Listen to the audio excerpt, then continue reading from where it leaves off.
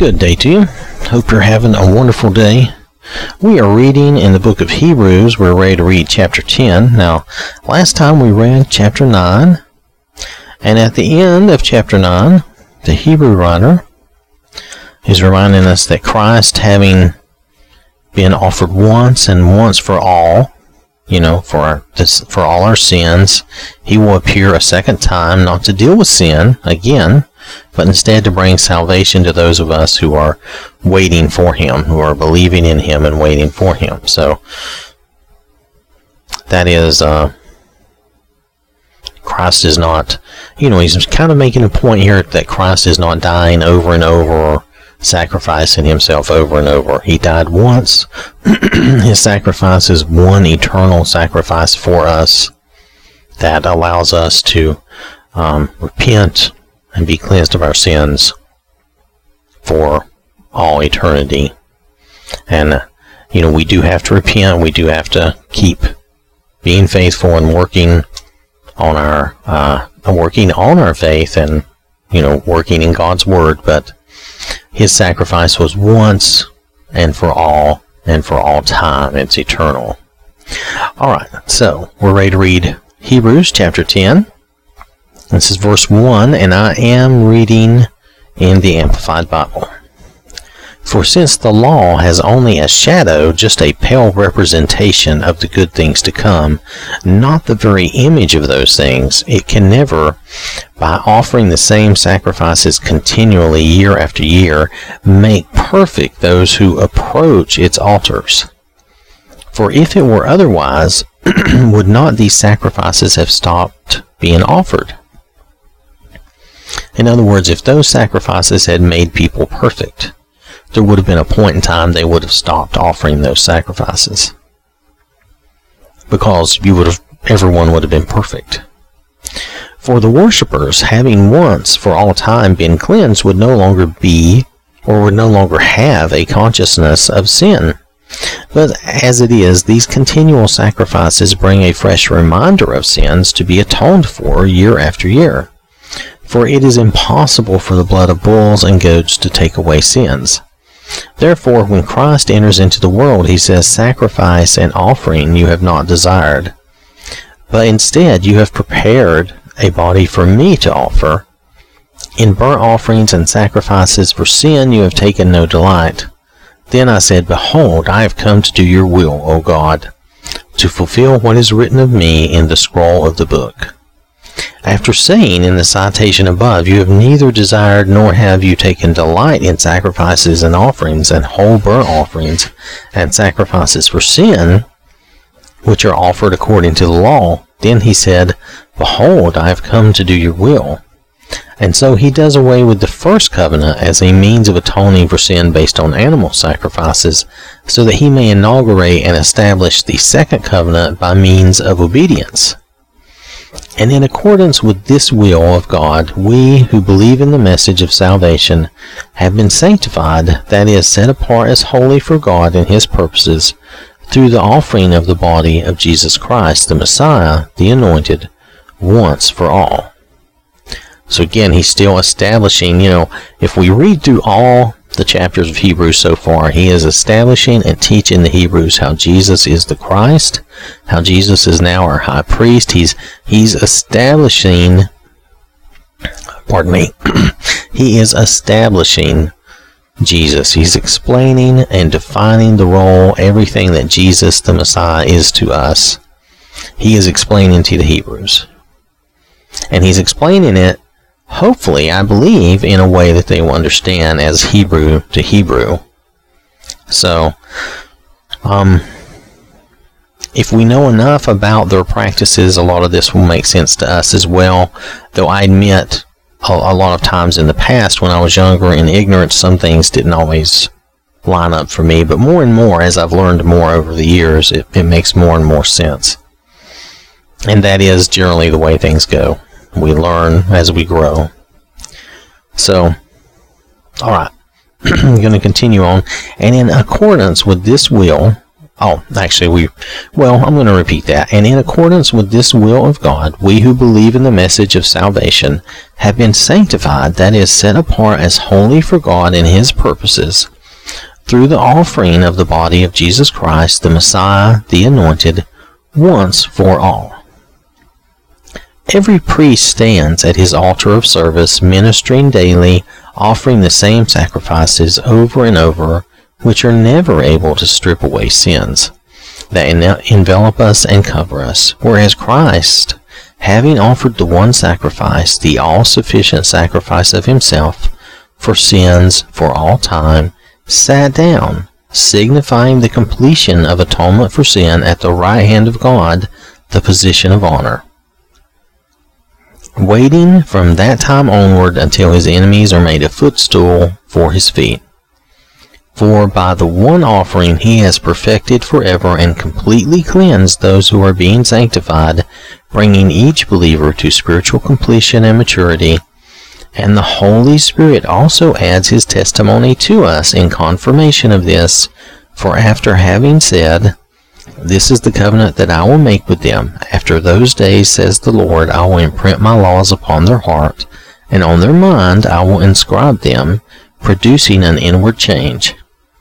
He then says, "And their sins and their lawless acts I will remember no more, no longer holding their sins against them." Now, where there is absolute forgiveness and complete cancellation of the penalty of these things, there is no longer any offering to be made to atone for sin. Jesus gave the once and done eternal offering for our sins, period. And I mean, that's what we're coming down to. His was the final offering, the final sacrifice needed. No other sacrifice needs to be made. That is the power of His sacrifice. Therefore, believers, since we have confidence and full freedom to enter the holy place, the place where God dwells, by means of the blood of Jesus. In other words, we can go straight to God through Jesus. Thank you, Lord. I mean, that's the way it works. By this new and living way which He initiated and opened for us through the veil, as in the Holy of Holies, through the veil. I think of this as the veil that was ripped, opening the Holy of Holies to us, showing that, we could enter into God. It also shows that the Holy Spirit was out and was in us. It was no longer kept and hidden behind a veil. So kind of a double meaning for me when I think of this. Anyway, let me go back. Which He initiated and opened for us through the veil, as in the Holy of Holies, that is, through His flesh. And since we have a great and wonderful priest who rules over the house of God, let us approach God with a true and sincere heart, in unqualified assurance of faith, having had our hearts sprinkled clean from an evil conscience, and our bodies washed with pure water. Let us seize and hold tightly the confession of our hope without wavering, for He who promised is reliable and trustworthy and faithful to His word. And let us consider thoughtfully how we may encourage one another to love and to do good deeds, not forsaking our meeting together as believers for worship and instruction, as is the habit of some, but encouraging one another, and all the more faithfully as you see the day of Christ's return approaching. So, here, and this is something that we've all seen and read, and we've heard people talk about. But, let's seize and hold tightly our confession of hope, of our, without wavering. Let's believe. We know that the Lord is reliable and trustworthy. Let's believe in Him, and let's see how we can encourage one another to love and to do good deeds. We should be friends with other Christians. God's children should be our family and our friends, and not forsaking our meeting together, but instead we should want to meet together and be together when we can be, whenever we can be, knowing that sometimes we can't be due to various reasons. But when we're together, we can encourage one another and strengthen one another, and it just makes things better. And we should want to have these meetings. We should want to be together with our congregation, with our friends, our Christian friends and family outside of the congregation, not just in the congregation. But also with the congregation. Alright, so verse 26, "For if we go on willfully and deliberately sinning after receiving the knowledge of truth, there no longer remains a sacrifice to atone for our sins, that is, no further offering to anticipate, but a kind of awful and terrifying expectation of divine judgment and the fury of a fire and burning wrath which will consume the adversaries, those who put themselves in opposition to God. Anyone who has ignored and set aside the law of Moses is put to death without mercy on the testimony of 2 or 3 witnesses. How much greater punishment do you think he will deserve who has rejected and trampled underfoot the Son of God, and has considered unclean and common the blood of the covenant that sanctified him, and has insulted the Spirit of grace who imparts the unmerited favor and blessing of God? For we know him who said, 'Vengeance is mine, retribution and the deliverance of justice rests with me. I will repay the wrongdoer, and again the Lord will judge his people.' It is a fearful and terrifying thing to fall into the hands of the living God, incurring his judgment and wrath." So, we should remember these things as well, that we do not want to fall into God's wrath. We don't want to be on the wrong side of God, not for any reason. We want to stay on the right side. We want to stay on the good side and receive his blessing and his favor. But remember the earlier days when, after being spiritually enlightened, you patiently endured a great conflict of sufferings, sometimes by being made a spectacle, publicly exposed to insults and distress, and sometimes by becoming companions with those who were so treated. For you showed sympathy and deep concern for those who were imprisoned, and you joyfully accepted the unjust seizure of your belongings and the confiscation of your property, conscious of the fact that you have a better possession and a lasting one prepared for you in heaven.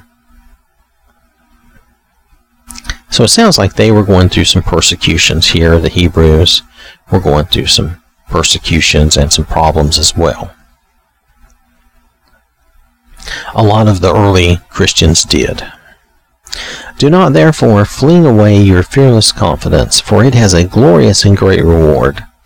For you have need of patient endurance, to bear up under difficult circumstances without compromising, so that when you have carried out the will of God, you may receive and enjoy to the full what is promised.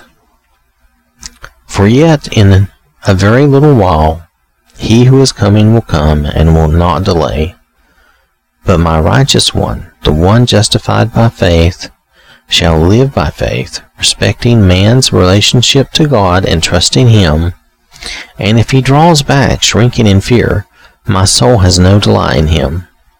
But our way is not that of those who shrink back to destruction, but we are of those who believe, relying on God through faith in Jesus Christ the Messiah, and by his confident faith preserve the soul." So this is encouraging us to stay, to stay in the faith, to stay righteous, to stand for the Lord and God, and not to shrink back.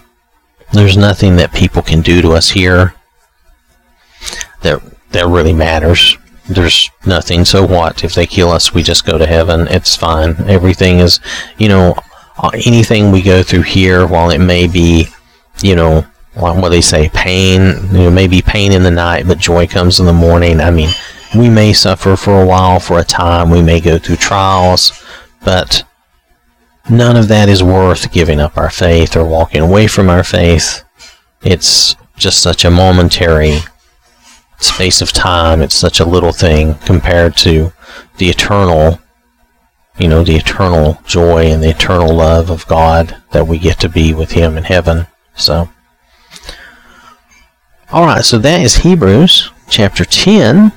Again, reading all of Hebrews here, the Hebrew writer is definitely teaching Christ to the Hebrews, explaining all that He means to us, and going through all of this comparison with the law so that they will be able to understand and know how Jesus is the Messiah and how that changes things for them as well. So, because it is a big change for them. The new covenant is a huge change from the old covenant to the new covenant. So, for us, also a big change, but you have to look at it from the Jewish people's point of view. The old covenant, that was what they had. That's all they knew. And they followed that. The Gentiles really didn't. Yeah, some Gentiles did, but it was probably a very extreme, low percentage. Most Gentiles did not follow any covenant or have any covenant with God. So, here, suddenly there's this big change. There's a new covenant, and it's brand new and totally different for the Jews. And then also that new covenant is offered to the Gentiles for everyone. So totally a new, shocking, totally different covenant with God for them. Yes, a lot of things still harken back to the old covenant, because the old covenant was still based on God's will for us and His want to protect us and wanting us to care for each other. But while there are those similarities, there's still a lot of difference too. So, alright, I want to thank you for listening. That has been Hebrews chapter 10. Hope you have a wonderful day. God bless you and keep you. And remember, God loves you.